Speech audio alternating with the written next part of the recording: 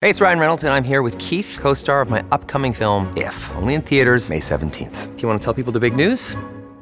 All right, I'll do it. Sign up now and you'll get unlimited for $15 a month and 6 months of Paramount Plus Essential Plan on us. MintMobile.com/switch. Upfront payment of $45 equivalent to $15 per month. Unlimited over 40 gigabytes per month. Face lower speeds. Videos at 480p. Active Mint customers by 531.24 get 6 months of Paramount Plus Essential Plan. Auto renews after 6 months. Offer ends May 31st, 2024. Separate Paramount Plus registration required. Terms and conditions apply if rated PG.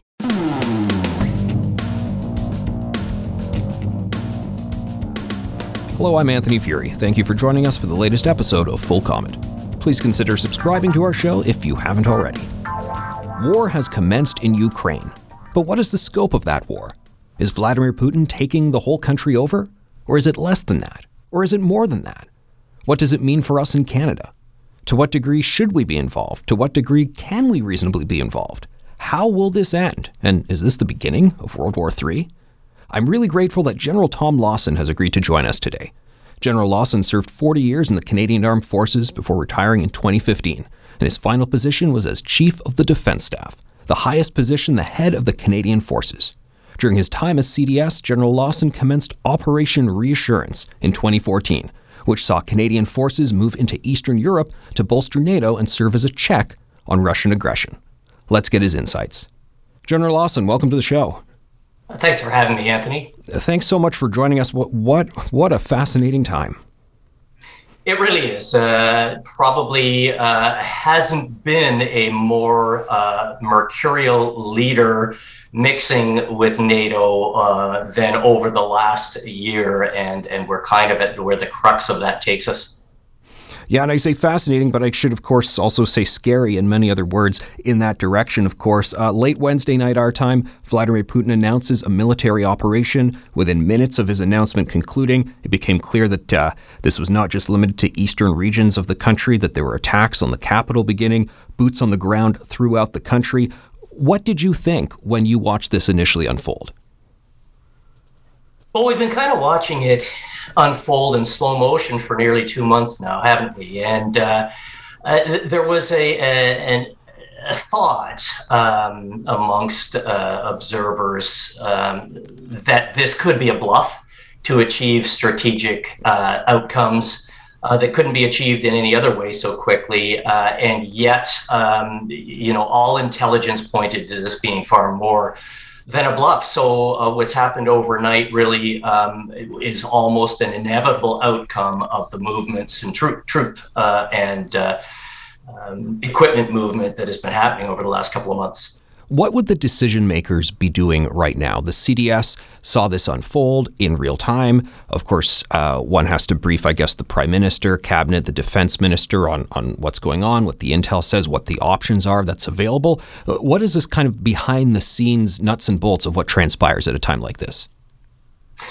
Well, it's interesting. Although NATO has 27 member nations, of which Canada is amongst the most important top 5, 6, 7, Canada has a greater interest than many nations because we have so many Canadians who declare a Ukrainian background. We've got about 1 million people, which is the second largest diaspora in the world, other than Ukraine. So this hits Canadians hard, and therefore, back in 2014, when there was the grab of Crimea and the war started in Donbass about 8 months later, the Prime Minister, Harper at the time, was very, very interested in a strong response and made it very clear to NATO that we would back up our strong talk with troops and ships and aircraft. And that's largely what began, as you mentioned, in Operation Reassurance back in 2014, and has continued for 8 years now. And in fact, been expanded. We've got company-size troops together with a leader in Latvia as part of Operation Reassurance. And now that it has turned into something else, not just a conflict in Donbass and the loss of Crimea, but perhaps the threat to all of Ukraine this prime minister and the chief of defense, together with the minister of defense, will again make very clear and have made clear to NATO that we're into discussions on where we go in reassuring. First of all, in uniting as an alliance, a NATO alliance, but also reassuring those countries on the eastern flank of NATO that are most concerned about what is happening in Ukraine. So all efforts, all discussions will be to develop plans, as we've seen.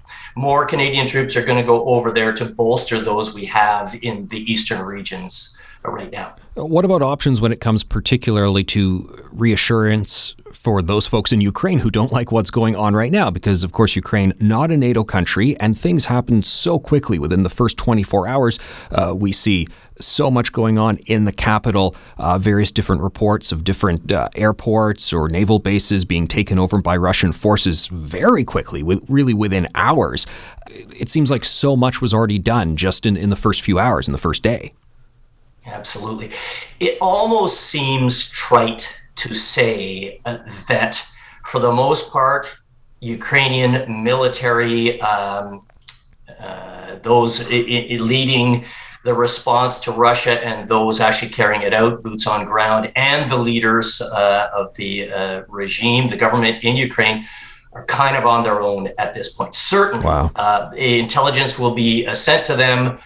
Equipment has been sent to them. They've been provided pieces of fairly significant punching equipment like Stinger missiles to bring down Russian aircraft.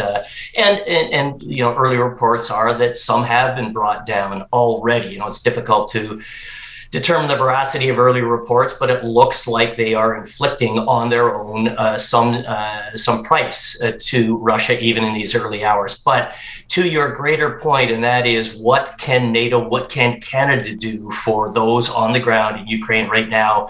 It's very little other than sanctions and other things that could have an effect in the long term. But for someone like you or I on the ground in Ukraine right now, who have leaned towards the West for really since the early 90s, away from Russia towards the West, I think it would leave them feeling fairly unsupported by the West. However, I will say that this is part of a choreography between the superpowers, if we can say that Russia is a superpower. They're definitely a fading superpower, but if we include them, as we're going to have to for the next little while anyway, as an important power in the world, there is a choreography between NATO and Russia that all efforts will be made to make sure Russian soldiers don't meet up with NATO soldiers, because that now has us all looking into an abyss that we're not sure of the effects on the entire world. So that's kind of why Biden and NATO has made it clear that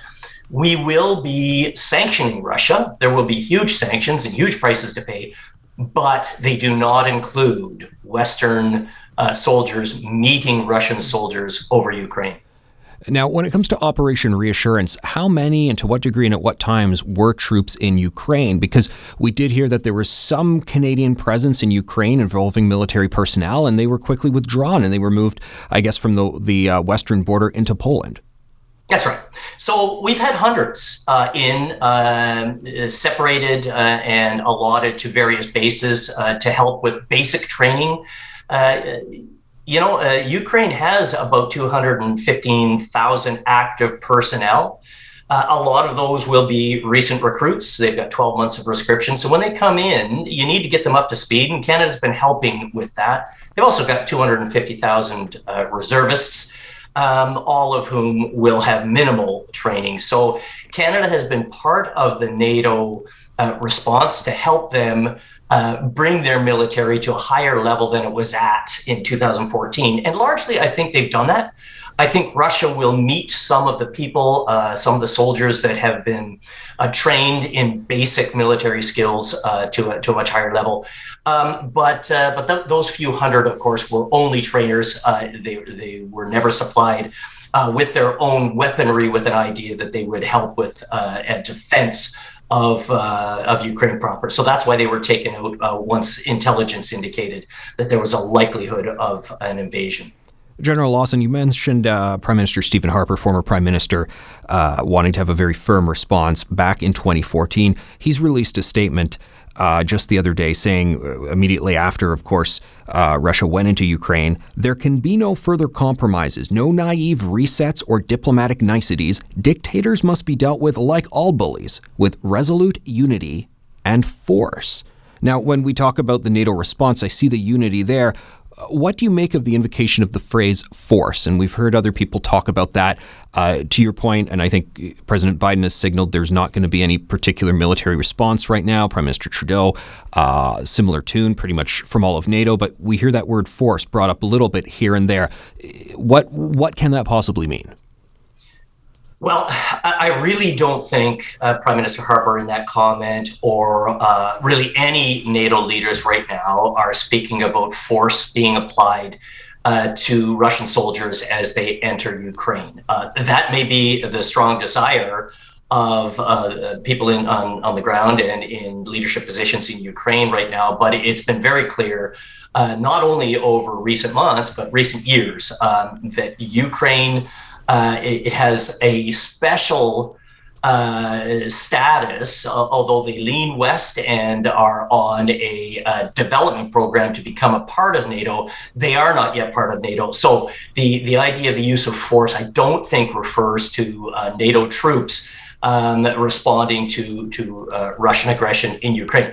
However, and I think that this needs to be made very clear, and it has been by statements today by President Biden, but also by the Secretary General of NATO and the head of the European Union, that if, to quote the head of the European Union, if one single square meter of NATO territory is attacked by Russians, it will be met with force. And I think as strongly as that's said, it will be received by Putin.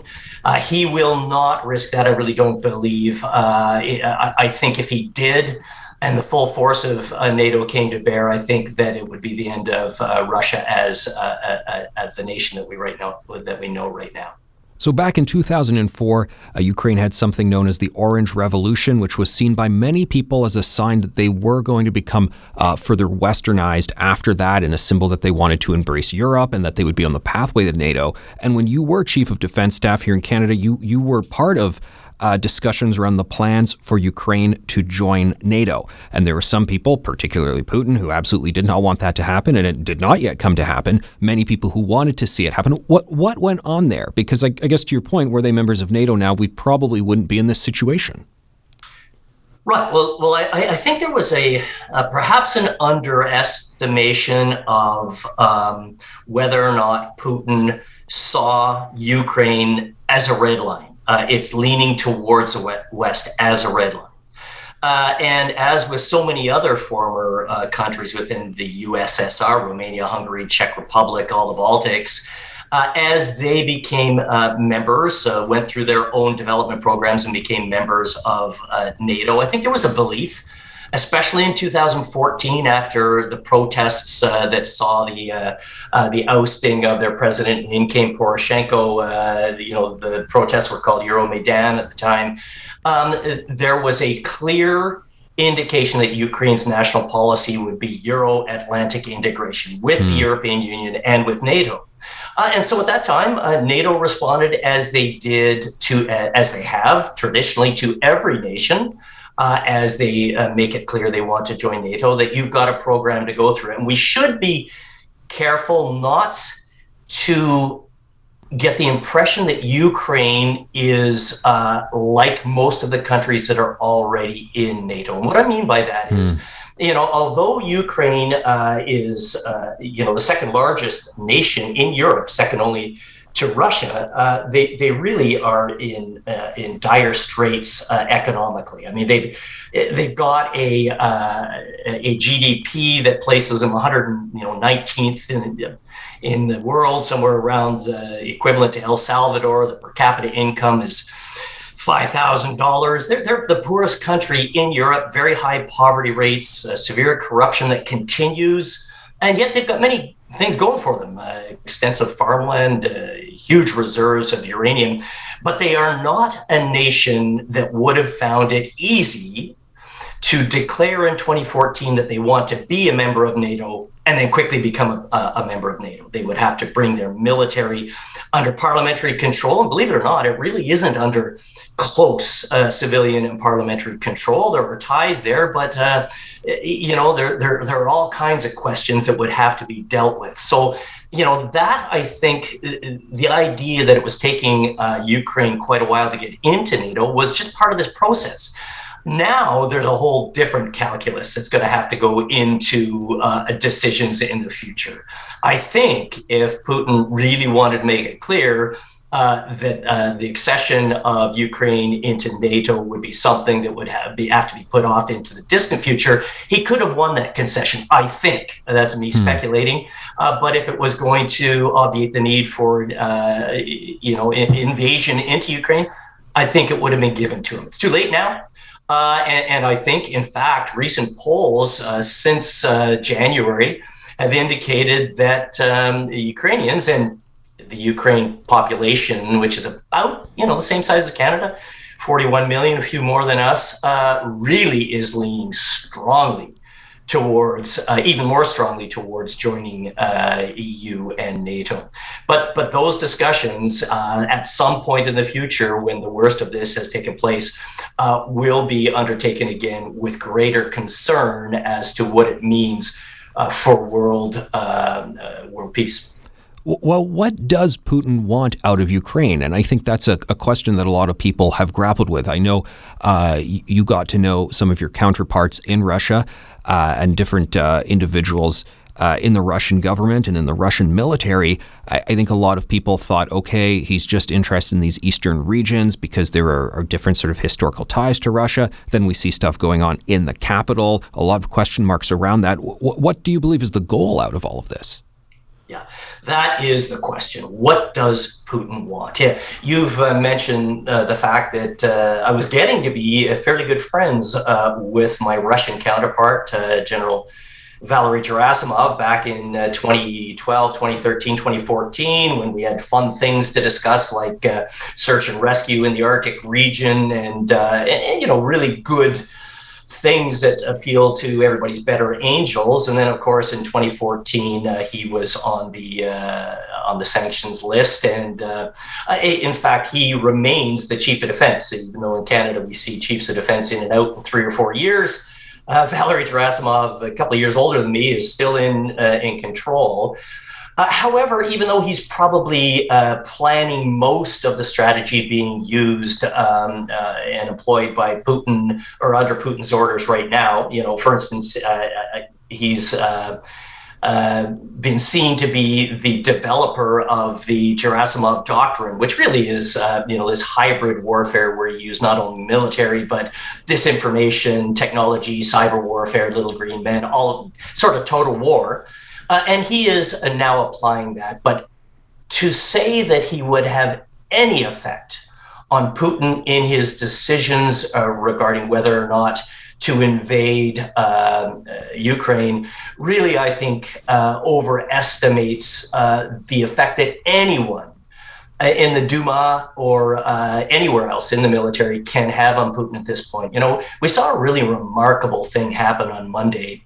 When the Security Council was called together by Putin.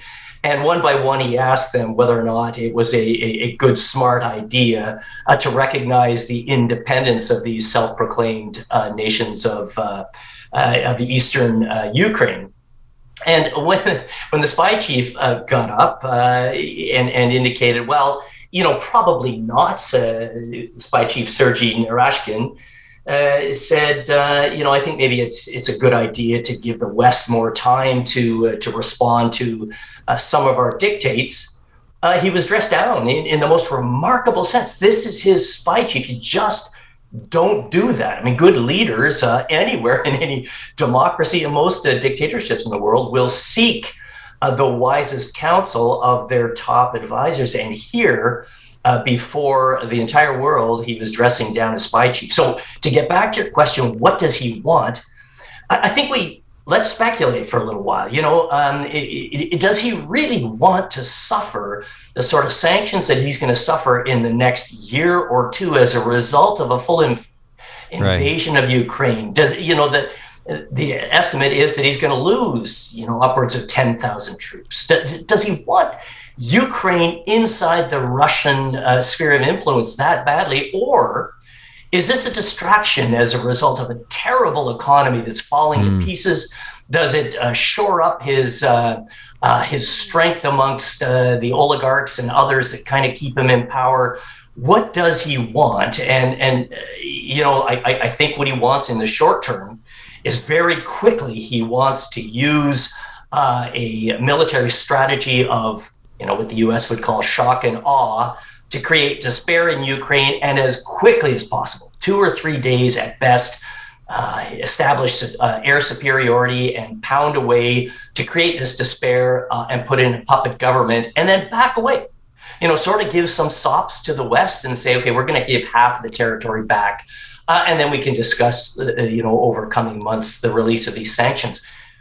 But strategically, what will that do for him in the long run? There will be no nations in the rest of the world who will see Putin, while he's in leadership, as a sound strategic partner. Not even China or members of the BRIC nations, Brazil, Russia, China, India, South Africa. None of them will see him as a good international partner. So where is he going in the long run with this? That's an open question. Let's just pause for one moment and we'll be back with more Full Comment after these messages. General Tom Lawson, you mentioned shock and awe going on, just lots of stuff bombarding Ukraine, Russia hitting them in multiple ways. Obviously, we see those videos of various planes flying over the communities.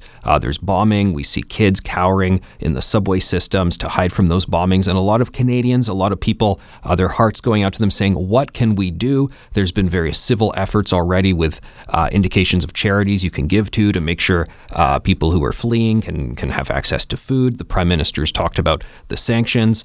A lot of people still wanting to see more being done. What would your message be to those folks who are looking at these scenes and they see things that really upset them, and they go, "We'd like to see a different response. We want to help these people"? Well, I think in the short term, we've had a month to 2 months as a Western alliance, NATO, to provide weaponry that Ukraine has been asking for and often being told no. We saw that turning to yes in the most recent 4 or 5 weeks. So now they kind of have to respond to the Russian invasion using that. The efforts that we've already talked about over recent years, where their military has been brought to a higher level, it now will be up to them to employ tactics to blunt the worst of the effects of this Russian invasion.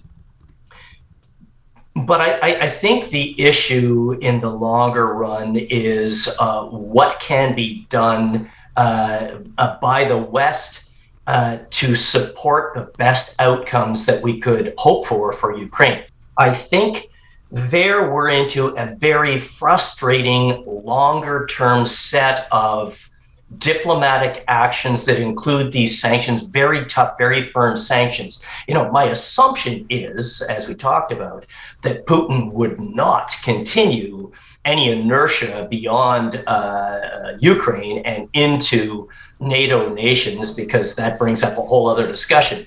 But that still doesn't answer your question. What can we do? What can members of the Western nations who have such fellow feeling right now for those in Ukraine do? I think it really becomes this diplomatic effort to accept some of the stock market losses that are sure to occur as a result of this, to support our governments in their very firm responses, even when oil prices go up. You see within Germany, the support for their chancellor as he shut down the furtherance of the gas line project is remarkable. So, although that's a frustrating thing to hear, and many would like to hear how we would be able to support them, militarily, I really don't see that as the way ahead. I think assuming Putin's invasion is blunted at some point, and comes to a standstill, either when he's replaced the current government with a puppet government, or before that, it will be the effects of diplomacy and economic sanctions that will lead us and Ukraine to better places. All right, I got to ask, because I said it in the introduction, a lot of chatter about it on social media, and of course, bad actors around the world keenly looking at this space and perhaps looking to fill any vacuums going on right now. Do we see the beginnings of something like a World War III going on right now? So I don't think so. I think we can't even compare Ukraine's military to Russia's. It is probably about 1/10 the Russian military on 1/8 of the budget, and there's a full expectation that what's going to happen. Right now, as Russia employs this shock and awe and hopes for a quick turnover, Ukraine may surprise us. They've got fighter aircraft. They've got MiG-29 Fulcrums, Sukhoi 27 flankers, sort of the generation of the F-15s, not so much the F-18s or more recent F-35s that the West has now. But they've got some aircraft that could inflict some damage. They've got mobile surface-to-air missile systems, and they've got a fairly significant number of people in uniform with weaponry and with bullets. But I think very quickly Russia is going to achieve air superiority, and then Ukraine's really only hope is to use a sort of porcupine-type defense. What I mean by that is a porcupine really doesn't inflict massive damage on whatever it is it's being hunted by. They hide under the bottom rung of the fence and try and fend off the worst bites by making themselves hard to swallow. And that can carry on for months. I mean, if the Ukrainian population and military are willing to allow that, take losses and willing to allow that, then this can really be a very difficult thing for Putin to maintain a popular invasion. But to your greater question, can mistakes be made and this could spill into a World War III? Right.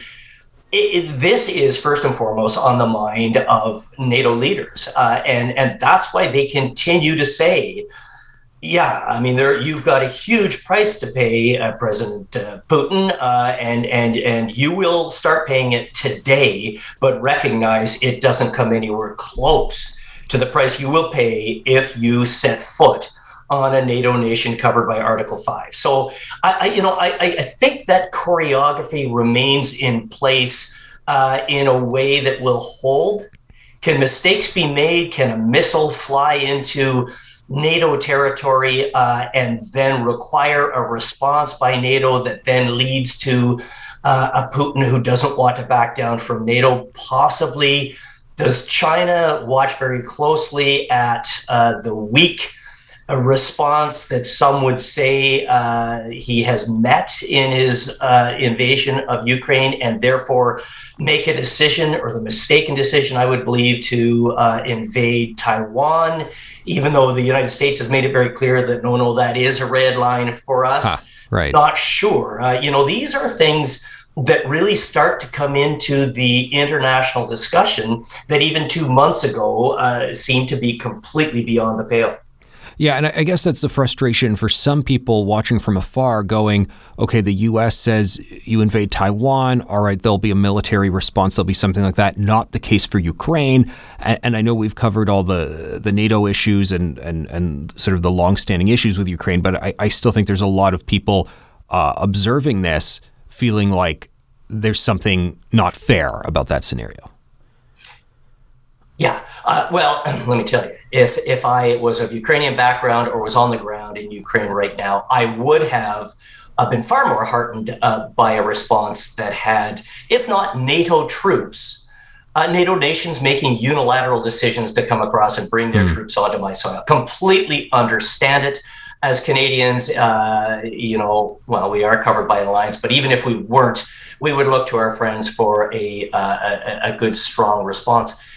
That having been said, there are massive strategic calculations to be made, and I, for one, support the ones being supported or being put forth by NATO, by United States as the leader of NATO, and I think really NATO efforts should focus, as they are right now, on continuing to bolster NATO presence in the eastern flank of NATO as we see these several hundred more Canadian soldiers moving forward into the Baltics, probably a Canadian ship heading up there in the next little while, perhaps more F-18s, don't know. F-18s have regularly been into Romania and Lithuania, I believe, in recent months and years. Maybe we see that happen again, but all of that is with the idea of strengthening the resolve that Putin will see if he's, in any way looking even further west than the western border of Ukraine.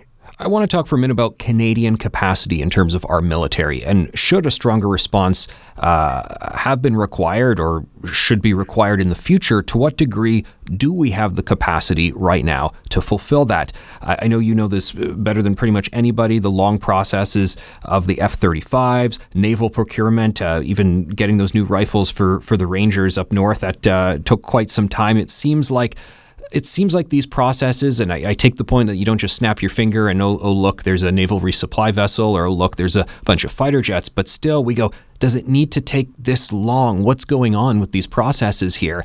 And is this moment something of a wake-up call or something of an opportunity for us to give this stuff a greater nudge? I think so. As a chief of defense, far be it from me to not completely agree with you immediately and say, we should quickly double the size of Canada. I certainly would like to say that.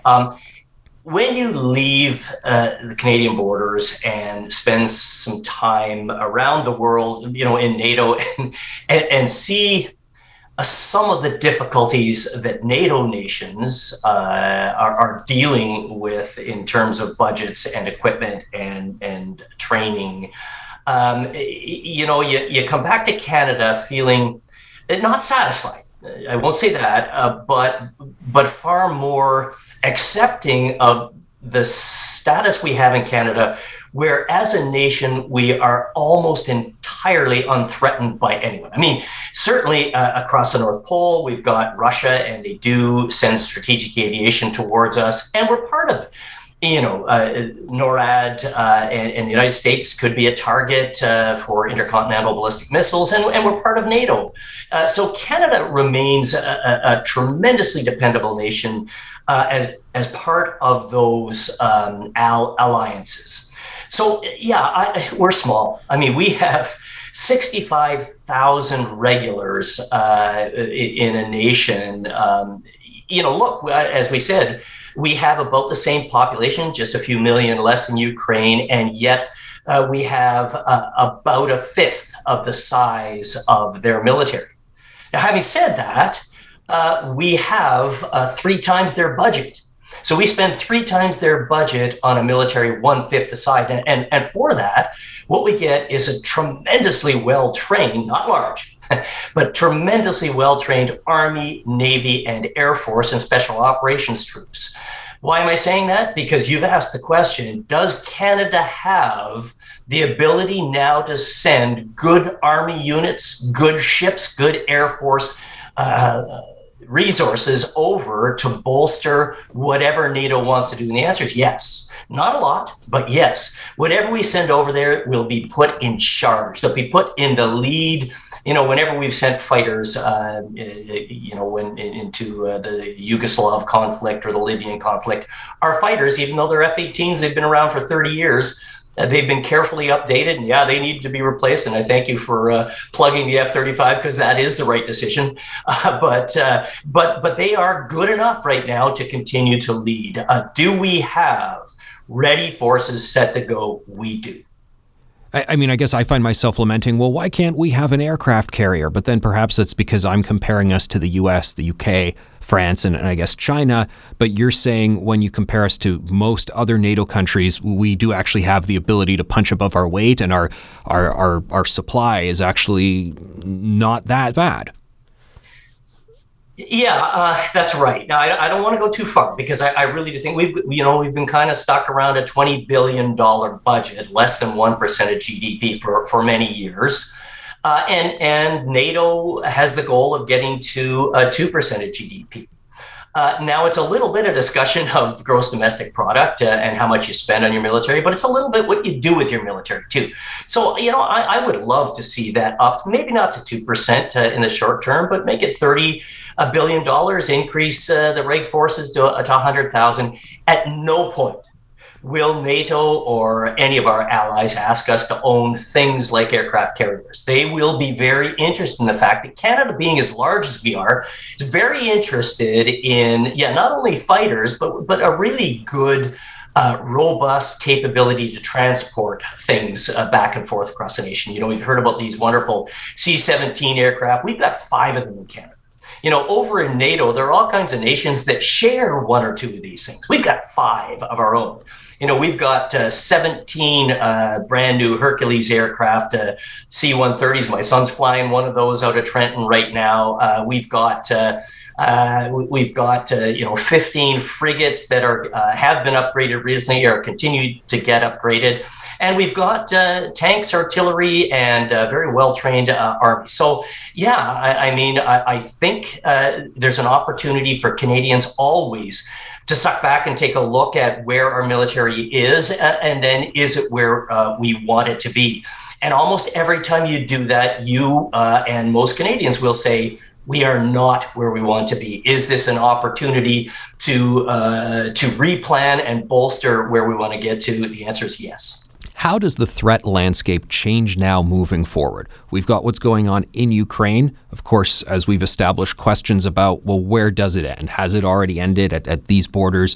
Does it progress in a different direction? Xi Jinping obviously looking with great curiosity. And then other little flare-ups, whether they be rogue state actors or different terror cells, things going on with India and Pakistan. How do you feel the threat assessment is evolving, is changing right now? Little fires everywhere. So until this invasion occurred last night and over coming weeks, we're really coming to the end of a remarkable period of peace. Now, we have to be careful of that. I absolutely don't want to undervalue the conflict in Afghanistan and in Libya, in Iraq. These were very important conflicts with important principles defended by Canadians, Westerners, with our blood and treasure. And yet they were manageable in a larger discussion of world peace. We never saw superpowers come into conflict against each other. We were very careful to ensure that peace reigned, even though smaller wars were taking place. So, I think we need to make sure that we keep our eye on the ball, and the ball in this case is the world. Intelligence right now is focused on the Ukraine region. You saw really a tremendous job by President Biden and the Americans to share intelligence at a rate that really constricted Putin from what he wanted to do. Putin and his advisors will have well studied the art of war, where, when you're weak, make yourself look strong. When you're strong, make yourself look weak. That's what he was trying to do. And when you're a dictator, you're allowed to do that. Disinformation, who in the press is going to make you pay for disinformation? It's a very tough thing to do when you're in charge of a democracy, because, of course, people like you hold all of the decision makers to account. But here was Biden. Here was the West. Here was all of the Western intelligence holding him to account. When he said he was moving troops back to Russia, he was not. He was extending the front for what we saw happen last night. There was no fooling and no shortage of awareness. But I can promise you that the rest of Five Eyes, NATO intelligence are very carefully watching the movement of, Chinese troops right now, the movement of North Korean missiles, the movement of the Taliban. You have to be watching everywhere to make sure you continue to, through diplomacy, through economic sanctions, and through military responses, that you continue to tamp down those things so we can extend this remarkable period of relative peace that we've seen since the end of the Second World War. So I think really, although there is a very important and heartbreaking conflict going on right now that threatens this world peace, it does not make the threat of war elsewhere in the world, in the Kashmir, in Taiwan, out of North Korea, in Iran, in the Middle East. It does not make conflict less likely there. So we need to, focus our attentions right now on the region around Ukraine and make sure that any invasion stops at the western side of Ukraine and sanctions are in place. We also need to continue as Westerners, Western democracy and NATO and friendly alliances keep a watch everywhere else in the world. General Tom Lawson, this has been a fascinating conversation. Thank you so much for joining us today. Pleasure to be with you, Anthony. Thank you. All the best. Full Comment is a Postmedia podcast. I'm Anthony Fury. This episode was produced by Andre Proulx, with theme music by Bryce Hall. Kevin Libin is the executive producer. You can subscribe to Full Comment on Apple Podcasts, Google, Spotify, and Amazon Music. You can listen through the app or your Alexa-enabled devices. And you can help us by giving us a rating or a review, and by telling your friends about us. Thanks for listening.